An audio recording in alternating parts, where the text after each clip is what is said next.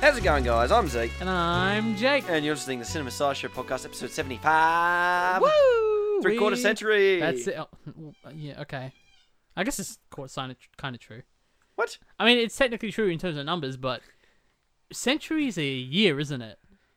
What? No, sorry. Like, century... When you call something a century, that's 100 years, right? No. Or is this 100 it's of just 100. anything? Oh, I didn't know that. Like, you can hit a century in cricket. Right, okay. That's a good example. I like that. It's almost...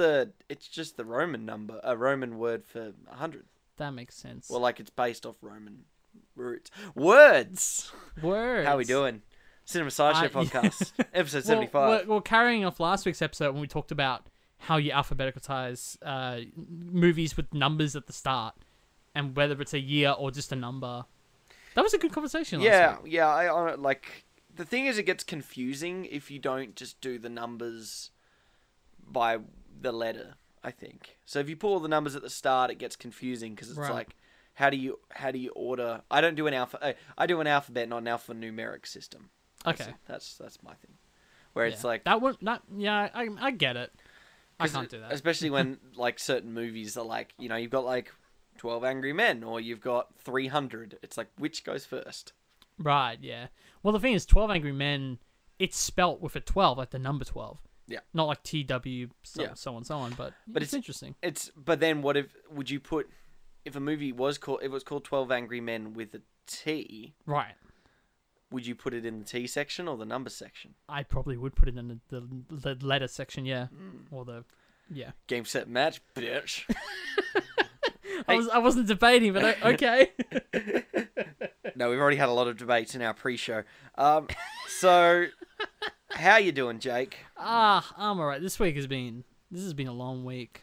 I feel like you say that every week. Yeah, it's becoming a really long year. It is. 2020's nuts. And I didn't watch...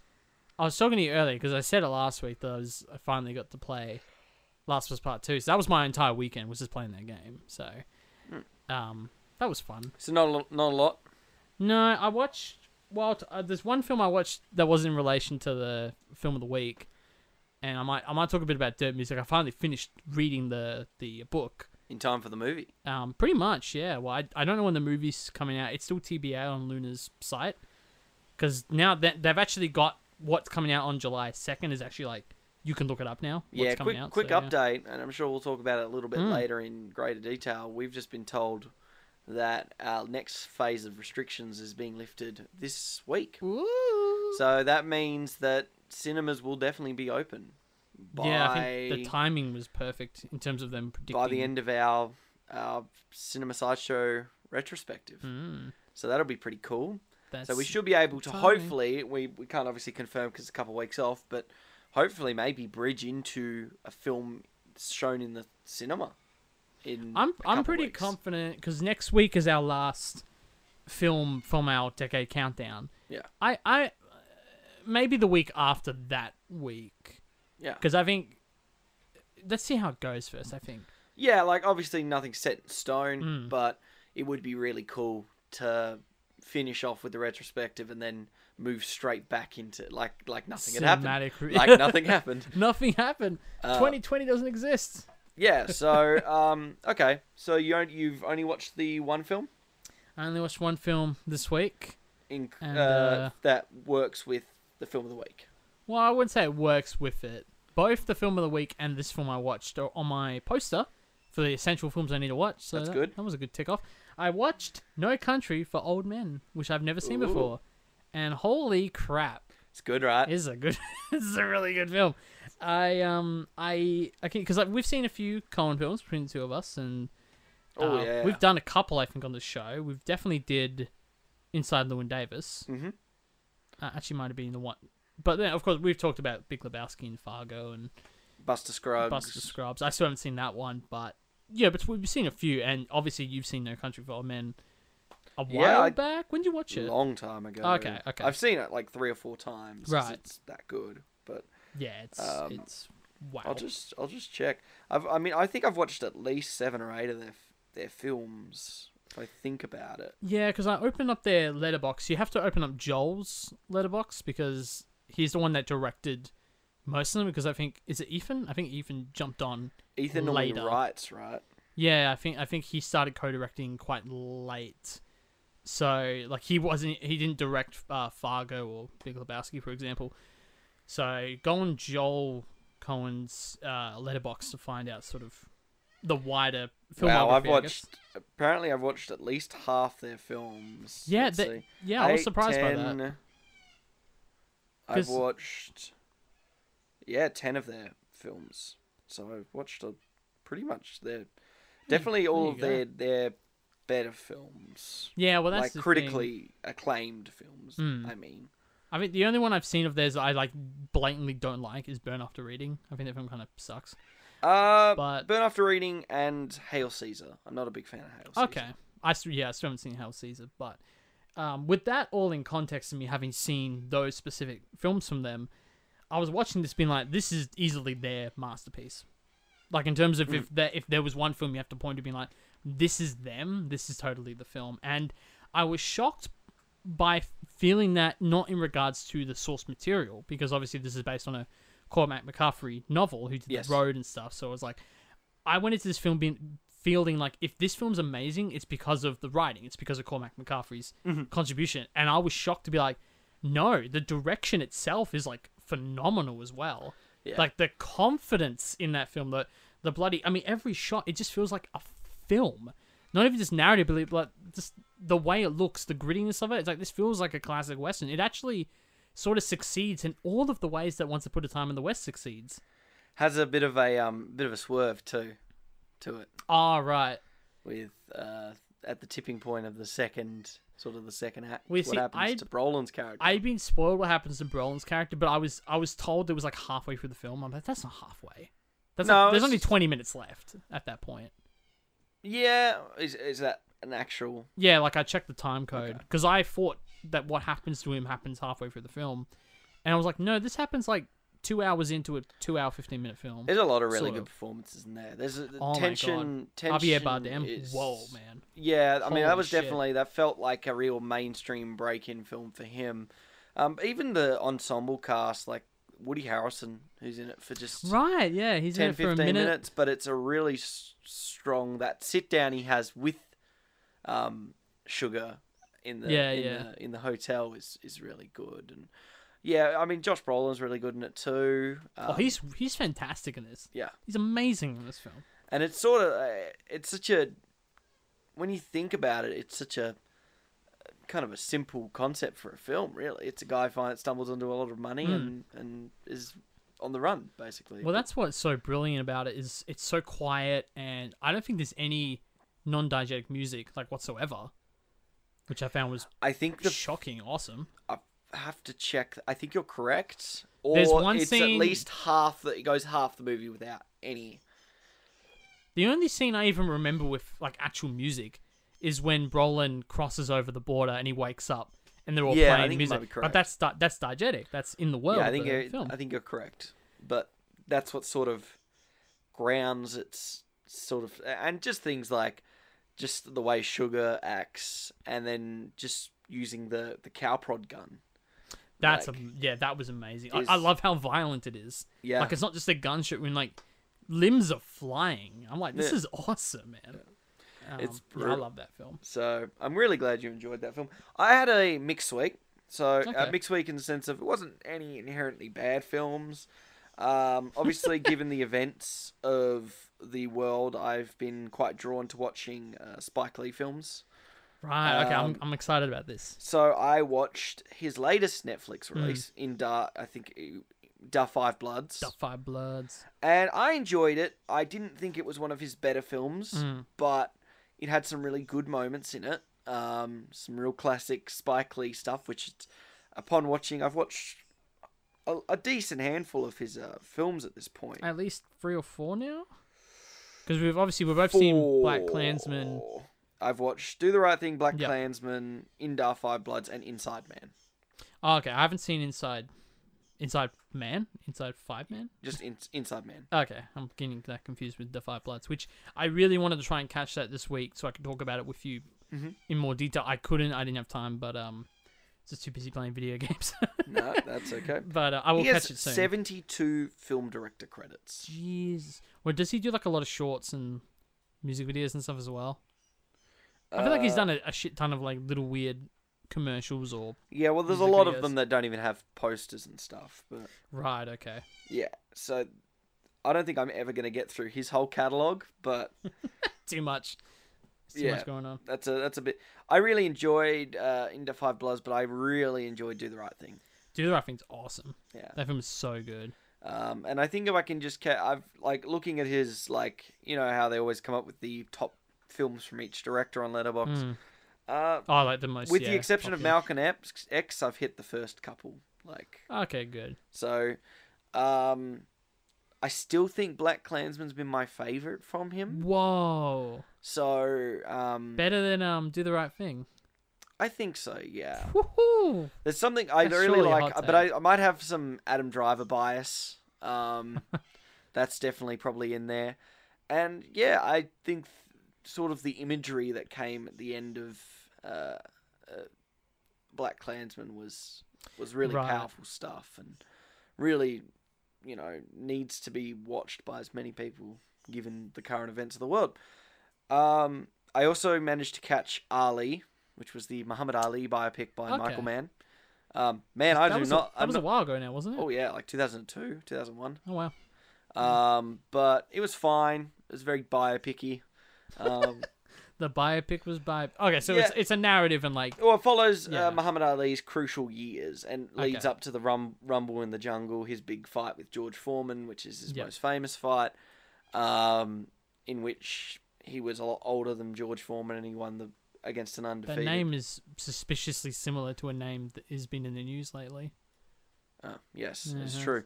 But yeah, no, it was fine. I'm not a big fan of Michael Mann films. Oh, really? Not a big fan? Can't think... I like Collateral. He's good. Just he wouldn't be in like my top 5 directors. Yeah. Like that. He's not a bad director or anything like that. He's just... he doesn't really stand out, I suppose. Sometimes his shaky cam can be a bit much. Okay. Sometimes I want to be like, can you put it on a tripod, please? Especially in Ali, sometimes it was getting really crazy. I know it's always meant to feel like we're really... some people like it because it's that... When you're boxing. Yeah. He did some cool things with cameras. He always comes up with kind of really creative ways. Like the way he made Collateral, driving in a taxi, kind of interesting. I always really liked that and his use of. And in Ali, he's got like a very early GoPro or something like it. And it doesn't look great, but I can see what he's trying to do with it at least. I feel like he was an early adopter of digital. Yeah, I'd say so. Yeah, from memory, that sounds right. Yeah. And then, I think the only other film I watched this week is the film of the week. So it was a light week for me too. Oh, well, there you go. See, we're all relaxed here in the Cinema Sideshow. Things are going swimmingly. Yeah, on air, it's definitely going well. in our fake bubble of film discussions. You know it. Oh, let's keep it that way. I guess I've just been watching... little bits and bobs here and there on like I said, did I say last week on the show I wrapped up Community? I don't think you did actually, no. Wow, okay. You told me about it off the show. Yeah, see, sometimes I find it tough because we spend a lot of time together. Yeah. But, yeah, no. Like we're friends. So as you know, I'm a huge fan of Community off the air. And on the air, I haven't really talked about it a lot. Obviously, Dan Harmon's gone on to make Rick and Morty, which is divisive at best. Between us, for sure, yeah. This last season, but yeah. So, honestly, I had fond memories of the show. I was one of the diehard fans of the show. I actually watched it as it was going to air from season 3 onwards. And I was one of those people that when they talk about it had a cult following, and they're radical supporters of the show. I was one of the radical cult followers. And I stand by it upon rewatching it. The last 2 seasons, obviously, Dan Harmon was the showrunner for the show and was taken off for season 4. So it's pretty widely known that season 4 is the weakest of the seasons. I can confirm that is definitely true. But obviously 5 and 6, I kind of put it to the mantra where it's like, they're like the Jamaican bobsled team, you know, like in the end of Cool Runnings. They get over the finish line, but they had to carry the bobsled because Community did very much because characters were leaving the show. You know, Chevy Chase was kicked off it because of his attitudes and his controversial behaviour. Donald Glover left for personal reasons to pursue his music career, which went pretty well for him. Are you referring to a bobsled that may have something to do with the film of the week? Maybe is that what you're talking about? Maybe I'm teasing it. Oh. Or maybe I just watched Cool Runnings. Fear the rhythm. One or the other. But yeah, no. The last 2 seasons are really good. And the finale is one of the stronger finales I've seen from a show. Like real finales. Not what How I Met Your Mother did where they retcon their finale. Have you heard it? That was a meme, I think. That's why I kind of know what the ending of that show is.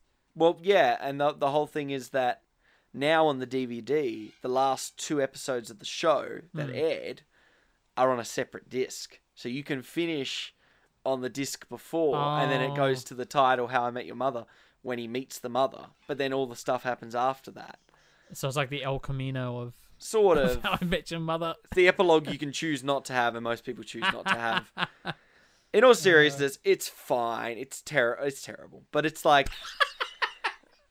It's fine. It's terrible. Yeah. Community definitely finishes stronger. And I stand by 5 and 6. 6 especially.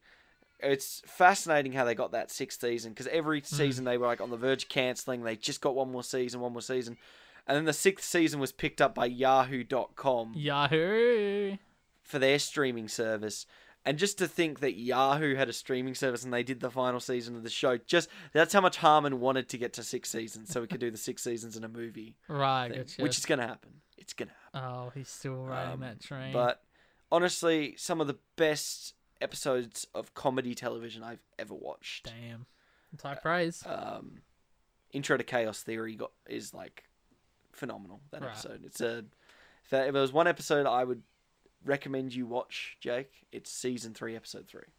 Intro to Chaos Theory. 303. I like it. Yeah. No, well, that makes sense because, like, I guess in a similar vein, where obviously for those who know I'm watching The Office, I just hit the 5th season, so again there. I mean, I think 4 dips a little bit in terms of the comedy, but it was also the writer's strike year, so like it's a bit shorter that 4th season. So, but I'm loving the start of season 5. I'm like, it's really funny. Yeah, it's really interesting to sort of talk about those shows in hindsight because, you know, you look at Krasinski, and Steve Carell, I guess. Carell. You're talking about like where they went on after that. Yeah. Oh, even things like Arrested Development. Like, look at the lineup in Arrested Development. That's insane how, like, all those actors...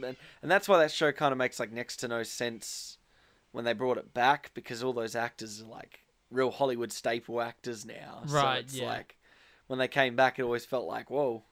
Yeah, it feels like this weird like thing where they're a bit more self-aware of that. I was watching last night, there's a video on a lot of the comedians who auditioned for The Office and like certain characters. Yeah. And you have like Seth Rogen trying to do Dwight and stuff. And it's like a little off-putting. Bob Odenkirk does Michael Scott, who's Steve Carell's character, and he's like weirdly good in that role. Like, yeah, but I think Steve Carell nails it, but it was like weird to see this alternate reality. Yeah. But it's sort of like, at the end of the day, for most of the Community cast...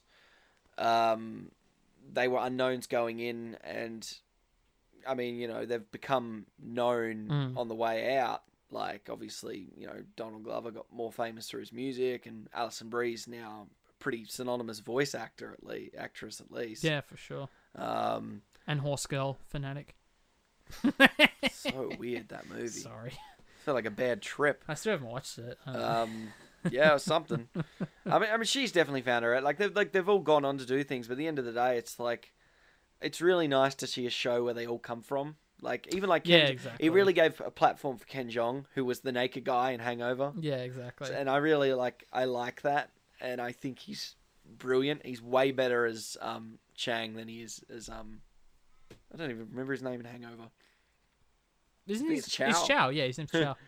What a differentiation there. But yeah, so I rewrapped that show and I'm just resuming Peaky Blinders now. Very nice. Very exciting. Yeah. Well, I'll tell you a bit about Dirt Music just in the before we move on, just in the context of the movie is about to come out, hopefully in the next month or so. Like I said, it's not coming July 2nd when a lot of other films are, but surely it's around the corner. They probably have a DCP sitting somewhere, hopefully. But, I would hope so. Yeah, so... Might be trouble if they don't. I joked... Exactly. Like, we've lost the one hard drive, everything on it. No, so I said a couple of weeks back... The editor took off with it. Yeah. Oh, deep wounds for some. What was I going to say? So A lot of context humour this week. Yeah, I know. The people are like, what are you guys talking about? I shouldn't do the dumb voice, because that's a genuine question for just our normal listeners. We love you. Thank you for listening to the Cinema Sideshow podcast. I feel like we're dying. I know, we're about to go on a sponsorship now. We're sponsored by Coca-Cola. Alright, so no, I said a couple of weeks ago that I thought Dirt Music was not going to be a good film. Yes. And I want to clarify a bit on what I'm talking about there, because it's not like, Australian movies suck. It's like, that's not where I'm coming from. They're hard to get right for some reason, but I really want to rewatch Nightingale, because obviously we really enjoyed the film. I remember being like, the third act's really long. I feel like I won't feel that way the second time I watch it, but anyway, we'll see.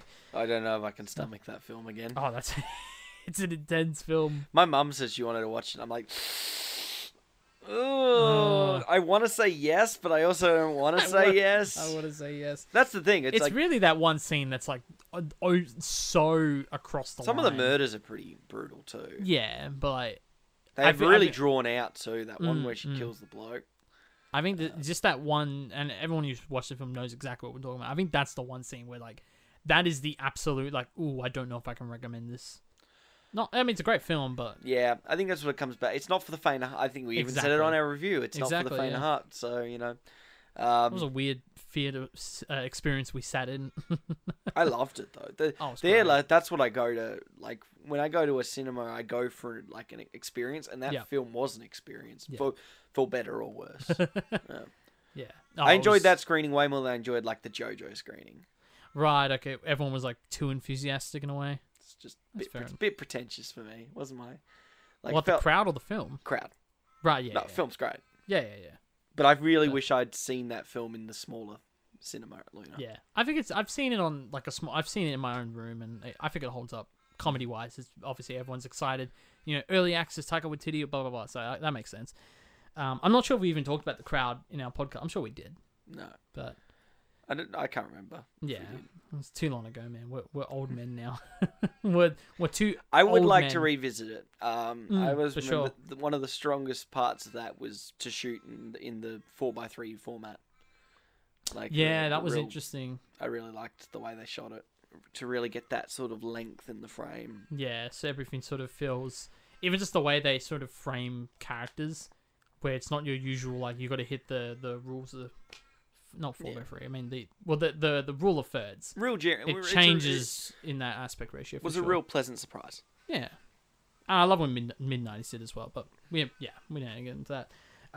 So I swear I'm not segueing from Dirt Music on purpose. Just avoiding it.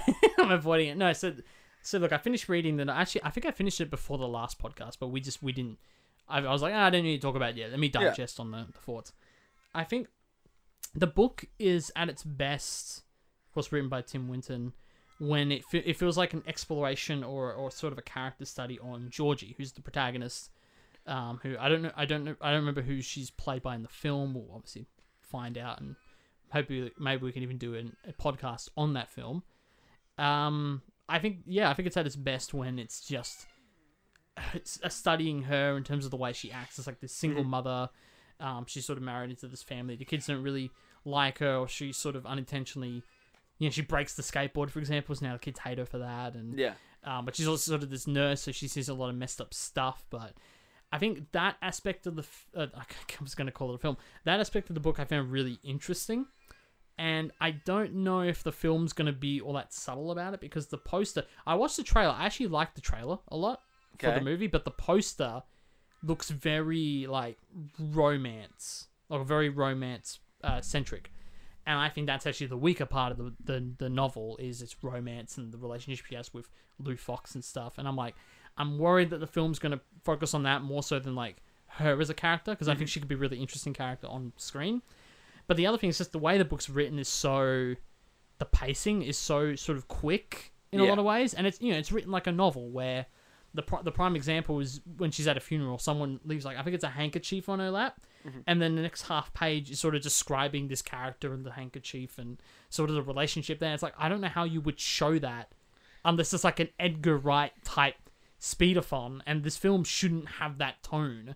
So I don't know how they're gonna do it, and I think there is narration because the trailer has what I assume is narration. I mean that's gonna help a lot, but I also don't know if it's going to translate. You don't have high hopes. No, I think I'm going in quite cautiously, and the film also didn't review very well, unfortunately. So that's just another aspect of like, oh, maybe it's not going to do that because the book's well received. The book's got at least it was shot near your house. That's true, and I will say, reading the whole book from start to finish, I don't know what they would have shot on my street. I don't get it. I'm in a little cul-de-sac. Yep. I don't live down by half the houses in this are like, if it was like a lake house where there's lots of windows, you can see the lake from, their bedroom basically. That's what I pictured. And I don't know. It's really just your swimming pool. You don't even have a swimming pool. No, they got you one in. It's a prop swimming pool. Yeah, I blinked and I missed it. It's like the one in Judy. Like that's just all yeah. Big pool parties all prop. Judy's it's an okay movie. I didn't mind it. But yeah, that was... The ending made me really teary. Oh, really? Yeah, or when she sings Somewhere Over the Rainbow. Yeah, that's a good point. It's the strongest part of the movie. Yeah. And then she dies 4 months after that. Yeah. Spoiler alert for a real life person. But anyway, I'm happy to move on from that. I don't have any career updates. Neither. Alright. Doing me online units. Right, yeah. Bridging into my master's degree. There you go. It's going. I'm just at home doing nothing. Yeah? Well, I would say the thing I was teasing last week, it hasn't come out yet. Again, that was like a little wishful thinking if it was going to come out early. I'll give it another week. If it's not out by next Monday, I'll just tell people what the project is. No dramas. Keep them waiting in anticipation. Exactly. I'm just hoping I could talk about it when it's out there. But I don't know anything about what the status is, so we'll find out shortly. No drama-ramas. It's time for us to bridge into our film of the week. Our second last in our Cinema Sideshow countdown through the decades retrospective. You guys pick them, we watch them. Right at the end, you've got like a new little slogan at the end.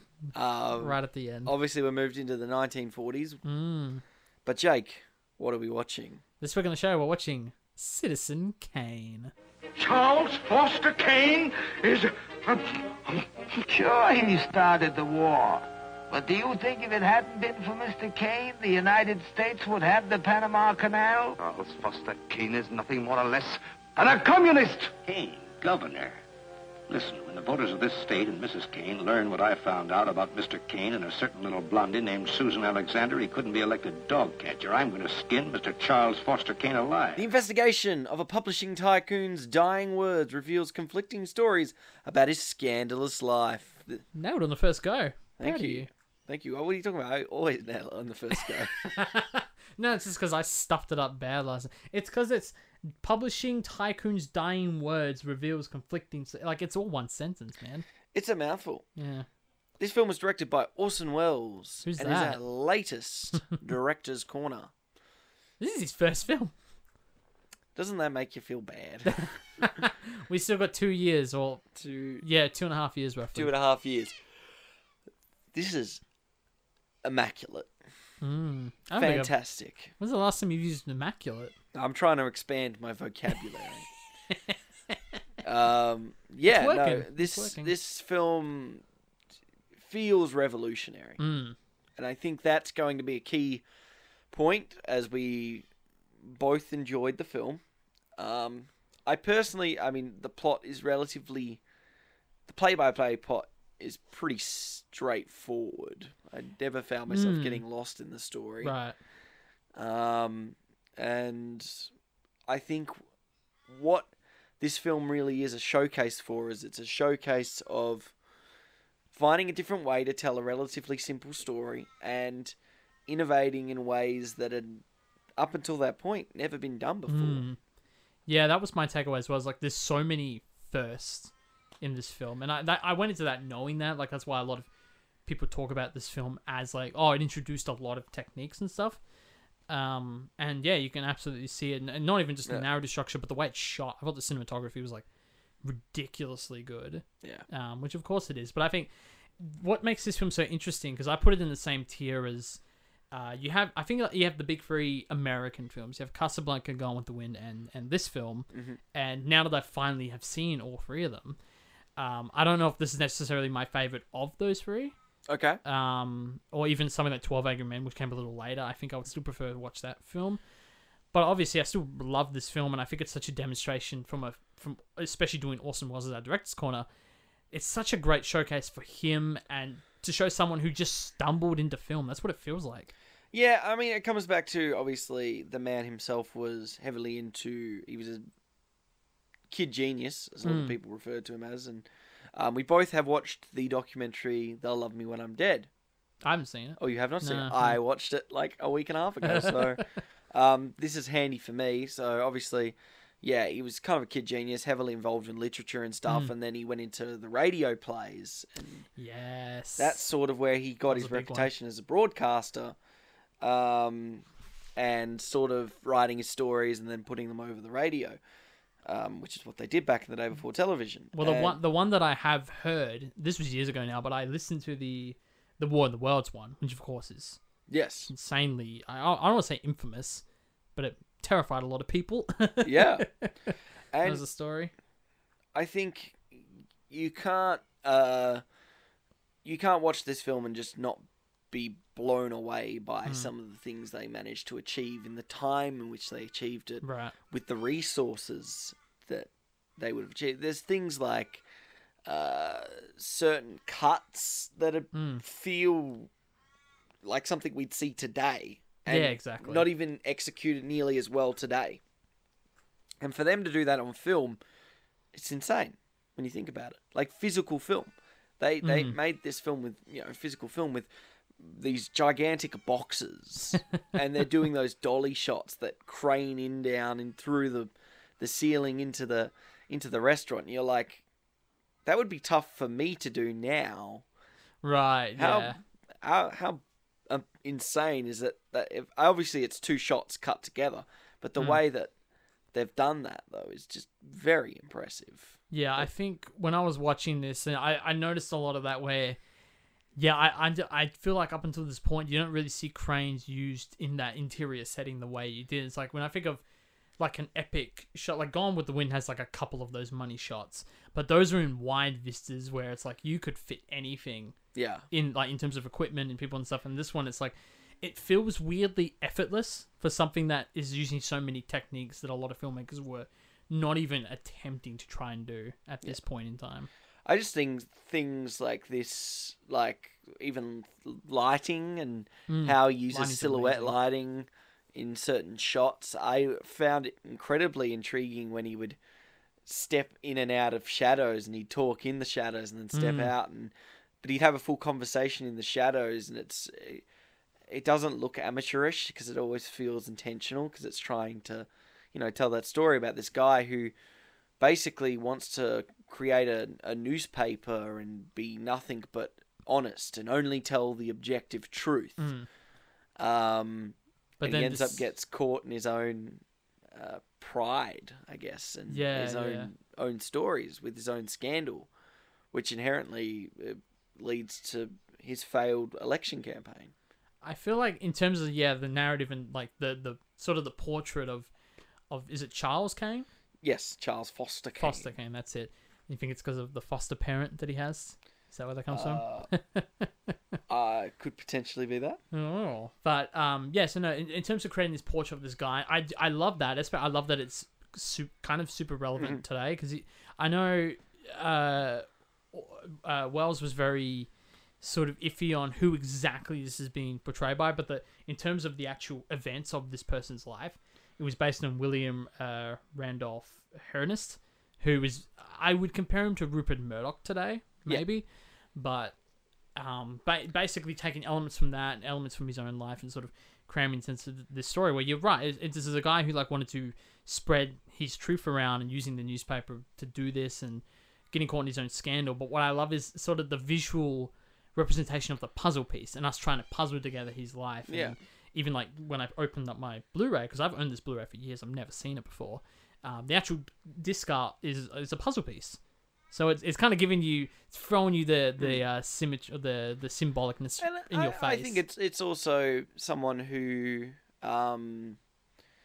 gets corrupted by the world around him. He goes into the world with a certain innocence, and the world slowly corrupts him, and he gets caught in the corruptibility that he's trying to expose so easily. And it's equated to his wealth, and as he gets wealthier, the more corruptible he gets. And if that's not a statement on capitalism, I don't know what is. Well, that's the thing, you're right, because he's not given the trust to his 25, which I thought was an interesting choice, because that's how old Orson Welles was when he shot this, I believe. But the fact that he was a child, and a very innocent child, he's out playing in the snow when this sort of life is thrust upon him, where now he has this sort of foster guy, and we see at Christmas he's like giving all these presents, or the snow sled. So you're right, he's sort of thrust into this life, and as he gets older and more entrenched into this world, I feel like you're right, as in it's a product of the things around him that kind of causes him to end up in these scandals and this and that. And I mean, that's what the emphasis on the mansion is, this a massive size, and he basically lives on an island by himself. Looks like Nosferatu by the end of his life. Basically. And, it all comes back to the whole search for what his dying words mean. And, what does Rosebud mean? And it comes back to how simple he was when he was once a boy playing with a sled by himself and didn't need all of the materialism around him. And this has become a product of the corruptibility around him. As he gets wealthier and richer, the worse a person he inherently becomes. Yeah. So. Well, it goes back to that quote, and this was something that kind of threw me, because I knew where the film was going. I feel like, because there's a lot of like Simpsons spoofs and stuff on. A lot of people say, Mr. Burns is essentially Citizen Kane in this, because they've done the flashbacks and it ties into his story, which is probably a joke, but you can say that's canon. Yeah. Anyway, that's the point. That's how I knew a lot of the story beats in this film, was frankly through these Simpson jokes and even the Rosebud scene and all of that stuff. But there's a single line right at the end. I've got it here. I don't think there's one word that can describe a man's life. And this film is basically like, well, no. Sometimes there can be. And it's like Rosebud, it's just a word. And we can get into semiotics and all that, screen furry shit that we've done back at school. But of course. I think just understanding the meaning of what that word means to him, and understanding it just is a representation of this larger thing, because it's not just the word, it's also the globe, the snowy globe that he drops. Yeah. So I just think from that it's a word, it's a memory. Clever. Yeah, exactly. It's a life that once was his life and is no longer. It was taken away from him. Yeah, exactly. And Big Wolf. I think that's exactly it. It comes back to money. Does money buy happiness? Clearly not, because he ends up alone. And honestly, the thing, I say this to you, to me, to you, not the that audience. the story it's a relatively simple story. It's not an overly complicated story. It's about a guy who wants to do right by the world, and the world slowly corrupts him into what's wrong with it. And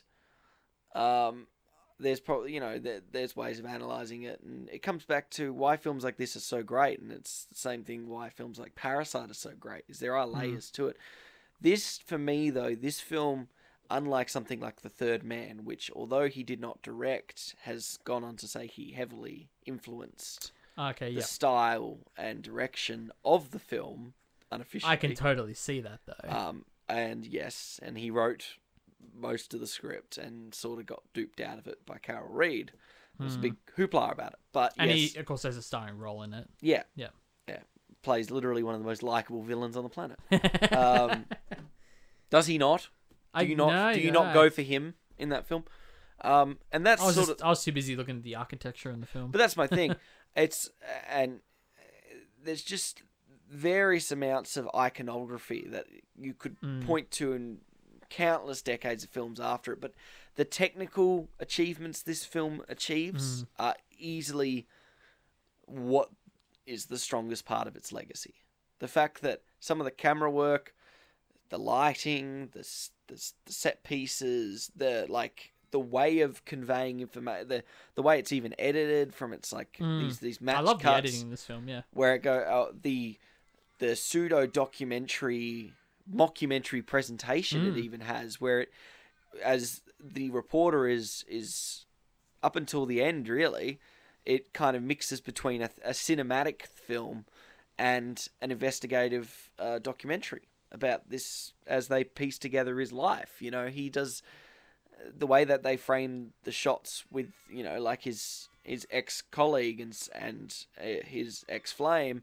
They frame them as if they're interviews in a documentary, with the reporter sitting off to the right-hand side. Yeah, that's a good. It's a good point. It's even the way we dolly in. Oh, it's framed. It's pretty much the same as what Scorsese did with The Irishman, and who's De Niro with Frank talking Sheeran, to? Yeah, who's he talking? Well, we never find out, do we? No, I didn't even think of that. He's really just kind of talking to himself. But he's just, that's an interesting interpretation. I'm in a movie. He's just crazy. He's just talking to himself. Yeah. Oh, no. But no, yeah, you're right. We don't know. So, right. Yeah, I think that they're easily the strongest elements of this film. And his direction, with him, he was just an innovator. It's like this film was met with praise, but then you had a film like A Touch of Evil, which had to take years before it got recut. And it's a masterpiece. It has some of the most... it has a 7-minute one-shot at the start of it. And it's just... it blows you away. 7 minutes? Yeah. This film? No, A Touch of Evil. Oh, I was going to say. Yeah, but so I feel like every film I've seen from him has delivered, different innovations, and you can see, why he should be considered up there as one of the greatest directors. I feel like, unfortunately, this film always, because it was so good and so well praised, it always meant that he was always brought back to is Citizen. And I mean, he often said, the best film I've made is the next one I'm making. Right, yeah. Which I always like that expression. I would say that's fair to say that the films I've seen from him are enjoyable. And yeah, because I've tried different things. That's the big thing. They really try different things. Because I haven't seen a lot of his films, regrettably. We did Other Side of the Wind way earlier in the show, and I don't remember being a huge fan of that. I mean, you could see sprinkles of his, what he did with the documentary style that opens this film. If you watch the documentary about making that film, you'll see, obviously, there were huge production problems. You can only imagine with how long it took to... Because I remember I was explaining to my brother today why... Because he was looking up Orson Welles when I was watching the movie next to him. And he was like, oh, how did you get an award in 2018 or got nominated when he died decades ago? And I had to explain the film when it just came out, of course, and that he died years after the production. Anyway, but I thought that was quite funny. But just even saying that, I haven't seen a lot of his films. Watching this one, you're right. It's like you can tell that there was something so special about him not being a huge film. I mean, it was like when Tarantino started. He wasn't a film study or a scholar. He was a film watcher. Yeah. And that's what made his films so unique, is because he sort of had this part of this film brain of his that he intentionally shut out.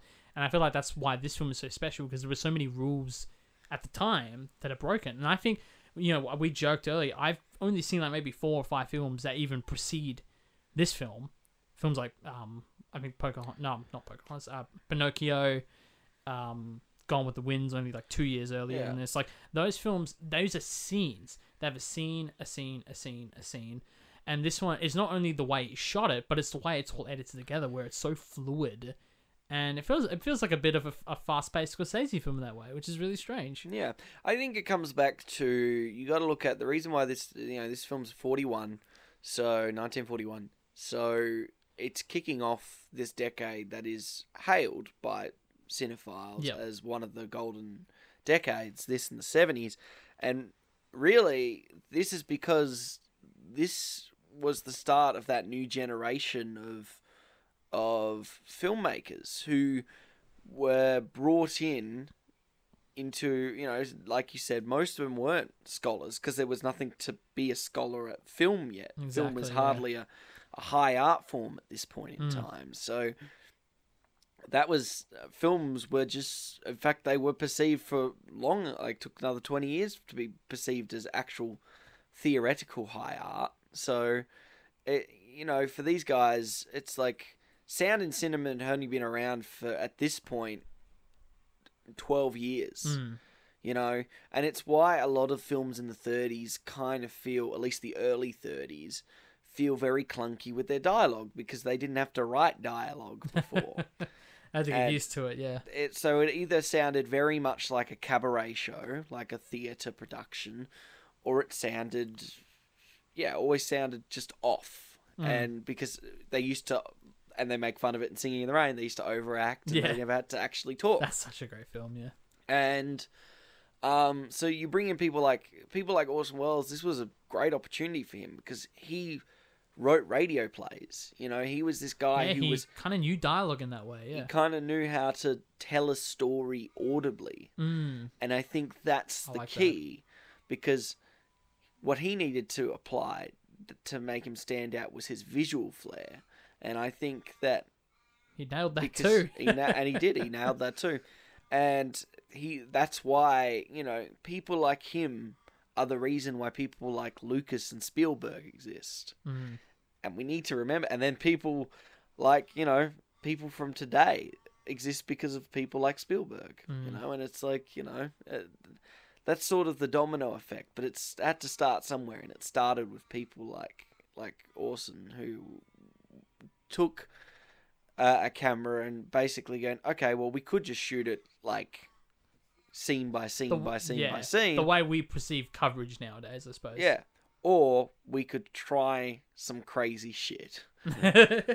And he's one of the first people to really, and obviously, you know, he probably had huge inspiration from various different Eastern European filmmakers who were a big cornerstone of innovation away from the classic Hollywood mold, because this film doesn't really feel like a classic Hollywood picture of the time. No, it compared to like Gone with the Wind, which was like 2 years earlier. Like those films do not reflect each other at all in terms of the way it looks and is shot.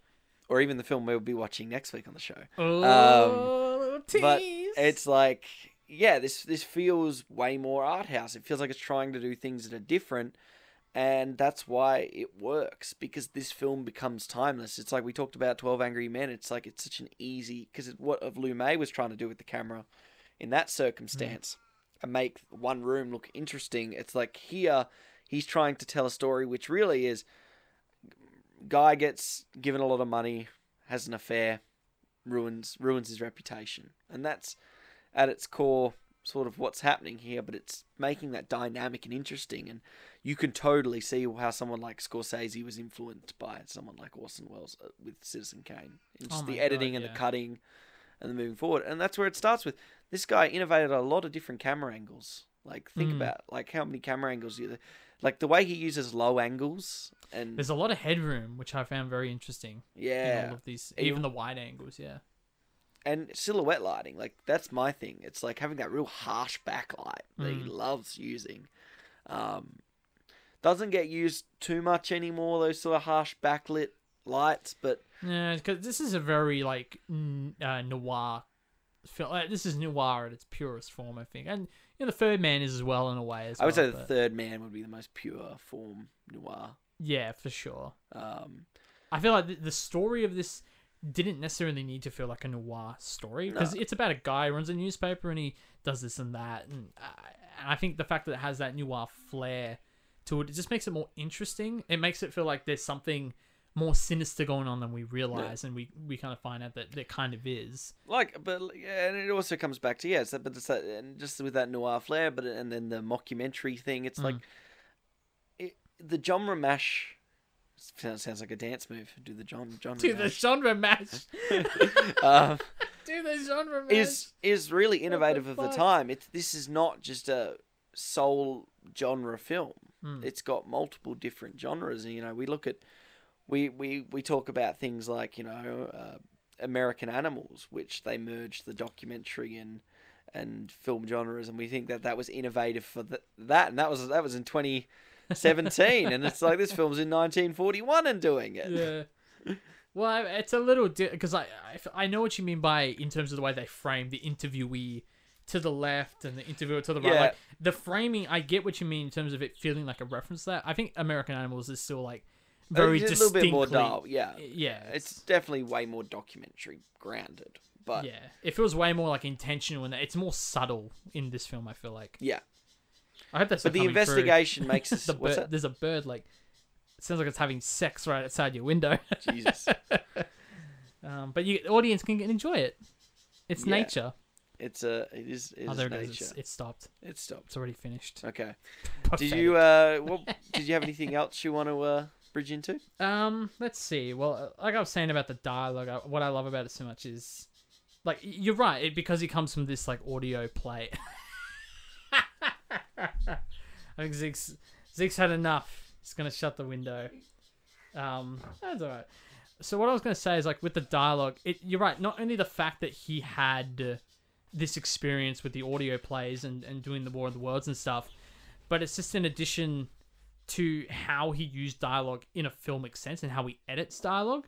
And that's why, like, when it was something like the rehearsal for the speech, the election speech, and it's the words seamlessly transition and cut into him doing that speech, or even the Merry Christmas cut to a Happy New Year, like, that stuff was really clever, and I feel like that's the kind of stuff that we haven't seen done before. So very sneaky, Zeke. I like it. A bit of behind the scenes stuff there. The Cinema Sideshow podcast. Bird Chirp edition. The Bird Chirp edition. Do the genre mash. I'm just trying to get all these quotes out so we actually have a shirt. Yeah, that's a good idea. That's for 100. We just start selling shirts of all these quotes. Mm-hmm. Like today's episode, directorial debut. We haven't done that in a while. No. But this actually was his directorial debut. It actually was, which... Again, it's shocking. I think that's what makes this film so special. Is, like I said, it's just so many things about this film that feels like it's breaking rules, and it's like, no, this is just the director who sort of has a very fixated idea of what films can be, and I think I don't want to say he got lucky, because there's a genius to him getting this right in terms of the silhouette lighting and the way he. I mean, I even love the fact that there's so many long wide angles. There's almost no basic I think it just comes coverage. back to its risk. I think that was it. He was willing to take a risk, and it paid off. I would definitely say that there is a genius in there for sure. Absolutely, yeah. He's definitely proven it with latter films in his career. So, I think you're not going to beat a directorial debut like this. I don't think. There's not many out there that could probably rival it. We got 2.5 years, Zeke. 2.5 years. Well, I've already kind of shot the bell, haven't I? Because I made disconnected, kind of. Does that? Yeah, technically it does. That shoots me in the foot. See, I can't pull like a Kubrick, where he's like, "Oh, Fear and Desire, I never made that. What are you talking about?" Can't you? It might be a little too late. That's too many Facebook posts I have to delete. No worries. Well, did you have anything else you'd like to? Before we get into highlight scenes. Yeah. Let's see. No, I mean, we kind of touched on sort of the narrative structure of going back and forth in his life, which I think works excellently here, because it does feel like an investigation, and we're learning things as we go along. And then, of course, the cinematography is like its own league of excellence. I guess the one other thing I noticed about cinematography is how often the sort of this motif of looking through mirrors, and how, like, right at the start, we see the reflection through the broken globe on the floor, and then like when he's dancing with like the girls, we sort of see it through the reflection of this window over here, and then of course I think it's paid off right at the end when he's finished trashing his room and he sees the globe and he walks and everyone's staring at him. He's walking away. I saw a scene like that in Faces in the Crowd. I'm pretty sure. Ah, look at that. That just was coincidental. That's actually what I was thinking about when he was trashing it. I was like, yeah, you're like Orson Welles. Yes. But even then, when he walks past that mirror, and it's like a collection of mirrors, you see like so many of him, and I feel like that's a perfect way of framing him in this, like, do we really know this person yet? Because at this point, we still don't know what Rosebud means. We still don't know what the globe means. In the context of the story, I think we both have probably been spoiled that Rosebud is a place. I mean, that was kind of something we both already kind of knew going in, just because of all the references and cinema. Yeah, of course. But I think at that point in the story, I think it's like perfectly earned this motif of reflection shots and looking through mirrors. It's a board, isn't it? It's not place. Well, I guess it is like the board, but like, what, you know, in the terms of people being like, oh, but Rosebud's a person. Is it a woman that he lost? And in my opinion, in my like thinking, it's a place. It's the place in the globe, the snowy cabin, and him playing with it. I know it's all sort of representative of just that time in his life. Yeah. But like in the most simplest of terms, I feel like Rosebud is the place. Okay. That's like how I kind of deduct it. But yeah, other than that, I'm pretty happy to move into highlight scenes if you are. Yeah. Delicious. I think for me, my highlight scene is either going to be the address that he gives to before people.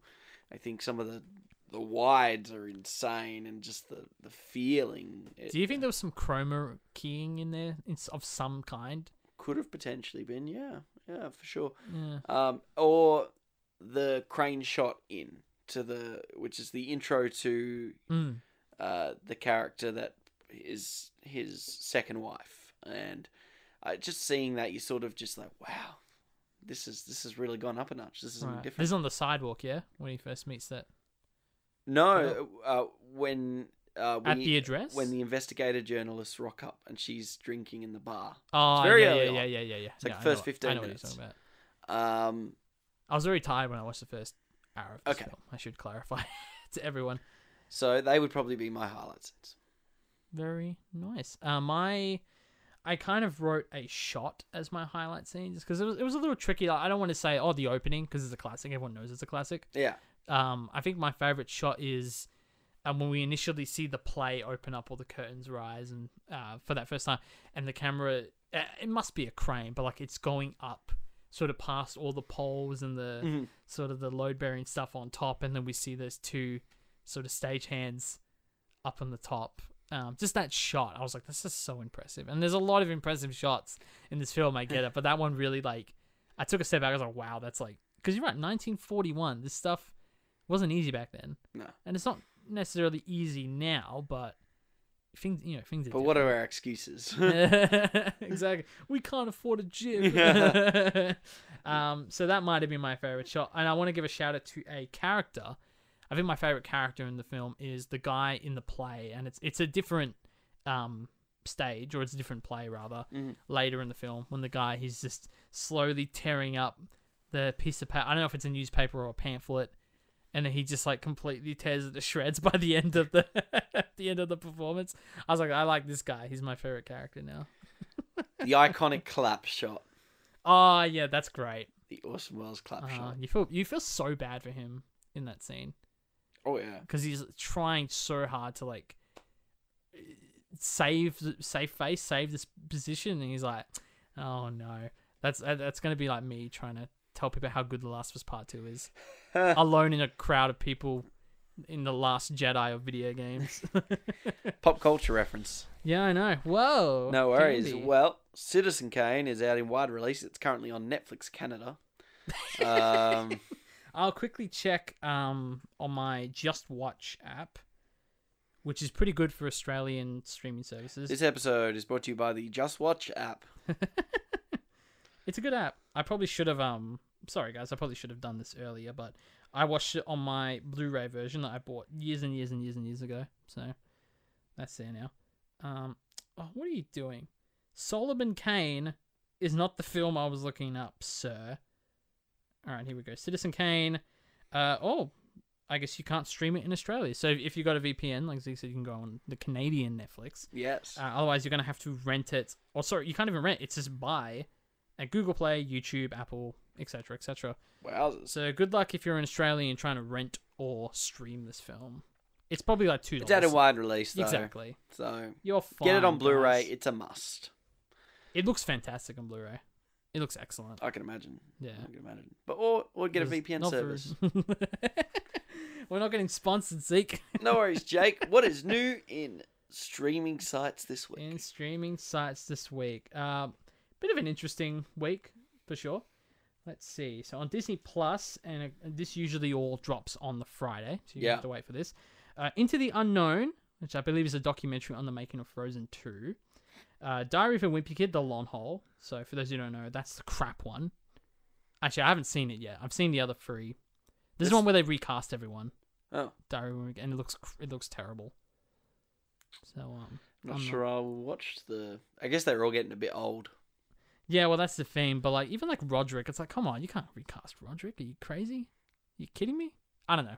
I'll probably watch it just out of curiosity, you know, because I want to see how terrible this. But it's technically a part of the same universe as the other 3. I think so. Yeah, it's meant to be like the 4th film, but just everyone's different. Very odd. I wonder who Rowley looks like in this. Who cares? Also coming this week to Disney Plus is 101 Dalmatians Season 1. So I guess there was a show they made after the film. I'm not sure. A&T Farm or Ant Farm Seasons 1 through 3. Big Hero 6 Season 2. Apparently that's a show as well. Big Hero 6. I think it's a 2D animation. So that's interesting. Okay. So if you're into that, there's that. Marvel Spider-Man Season 2. Don't ask me which. I don't care. Just Spider-Man Season 2. I don't know what that means. And Rapunzel's Tangled Adventure Season 3. I guess that's a show as well. Then why is Adventure singular? It should be plural. That's a lot of shows. That's a lot of shows, yeah. And then lastly, Raven's Home Season 3. And this is me sugarcoating it. There's more shows that come out. I just picked the ones that I think kind of stand out a bit more so. Disney Plus. Are you saying people are getting value for money on Disney Plus? It sounds like it. I mean, if you like Diary of a Wimpy Kid, The Long Haul, maybe. Or Frozen 2, you can watch that documentary. So that all drops on Friday. On Stan this week, you're getting Yellowstone Season 3, which I think is a new season coming out for a show. Sons of Denmark, which is a 2019 film. Chappelle, which is a 2014 miniseries about the cannabis smuggler in Indonesia. Do you remember that? No, she was like smuggling cannabis into Indonesia, and like they arrested her, I think. Oh, Chappelle Corby. Yeah, that's it. I think it's a miniseries about her. Oh, yeah. So I guess it's a documentary miniseries. I'm not sure. Okay, because she got out. Right. Released. I guess a few years ago. A few years ago. I think. Okay. Maybe. So she was there for a while, it sounds like. Oh yeah, they go to prison for like 20 years there. Let's not smuggle drugs into Indonesia.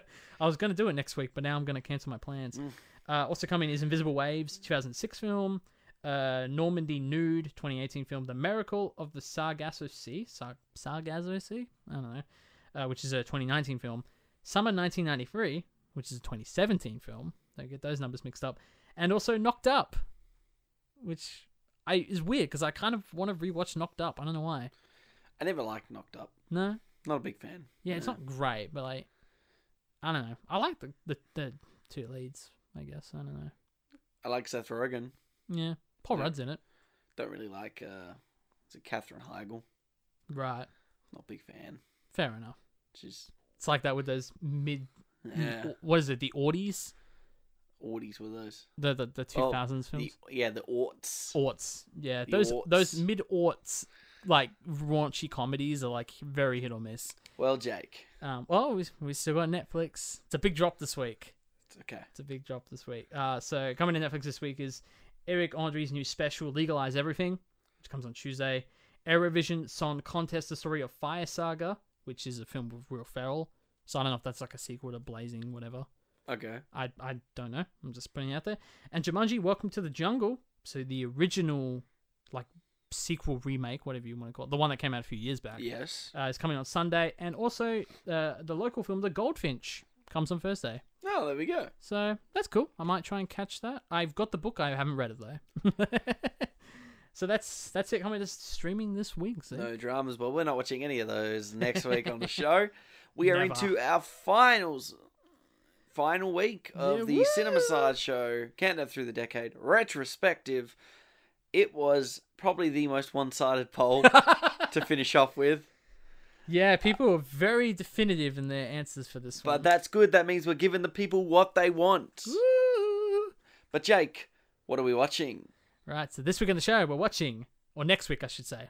We've already done a show this week, Zeke. Let's not over. Yeah, let's not double down. Yeah, let's not kill ourselves doing this show, right? Next week on the show, we're watching The Wizard of Oz. What would you do with a brain if you had one? Do? Why, if I had a brain, I could while away the hours, conferring with the flowers, consulting with the rain. And my head I'd be scratching while my thoughts were busy hatching if I only had a brain. When a tornado rips through Kansas, Dorothy and her dog Toto are whisked away in their house to a magical land known as Oz. They follow the yellow brick road towards Emerald City to meet the wizard, and en route they meet a scarecrow that needs a brain, a tin man missing a heart, and the cowardly lion who wants courage. Cool. What's this film, Zeke? I've never heard of this film before. I think you go to a place and you click your heels a few times, and then that's what happens. I'm pretty sure. So, if you read that, and like, if The Wizard of Oz was not like a super famous film, right, which got all the votes pretty much this week. Yeah, I think it was between the two of us 28 compared to City Lights got 5 votes. That's a big jump. Good innings, City Lights. Hashtag destroyed. It sounds whack when you read that description. Right. How wacky does it sound? You need to get high watching this film. Yeah. But no, so I should preface, obviously we'll talk a bit about it more next week, but I think as far as I can recall, this is probably the first movie I ever watched, ever. Wow. So I've never seen it. And oh my God. That's shocking to me. I've probably seen this film like 200 times at least. That's hectic. But I haven't watched it in years, so this will be very interesting to go back and not even necessarily see how it holds up. I know it does hold up. Like, it's obviously an incredibly popular film for a reason. But just looking at it from that lens of now that I'm 23 years old compared to, like, I was probably like 3 or 4 years old when I watched this, just consistently till maybe my pre-teens. But I'm very curious to see basically how it holds up. I guess just contradicting myself. Well, no dramas. I'm looking forward to watching it and hopefully not giving too bad a hot take. Boy. You know what? I'm going to just check right now what the Letterboxd average is. Because I want to say, I don't think you're going to think it's a bad film. Oh, no, I've got faith. She'll be right, as they say. She'll be alright. Let's see. The Wizard of Oz 1939, directed by Victor Fleming. It's technically the same director as Gone with the Wind. There's an interesting story behind that because they came out in the same year, of course. Intriguing. The film has an average of 4 out of 5. Okay. With pretty heavy emphasis on the 4-star and the 5-star ranking. So yeah, people really like this film. Well, we shall find out next week what my verdict is. But until then, thank you for joining us for the Cinema Sideshow podcast. I was Zeke. I was Jay. And we'll catch you next week with The Wizard of Oz.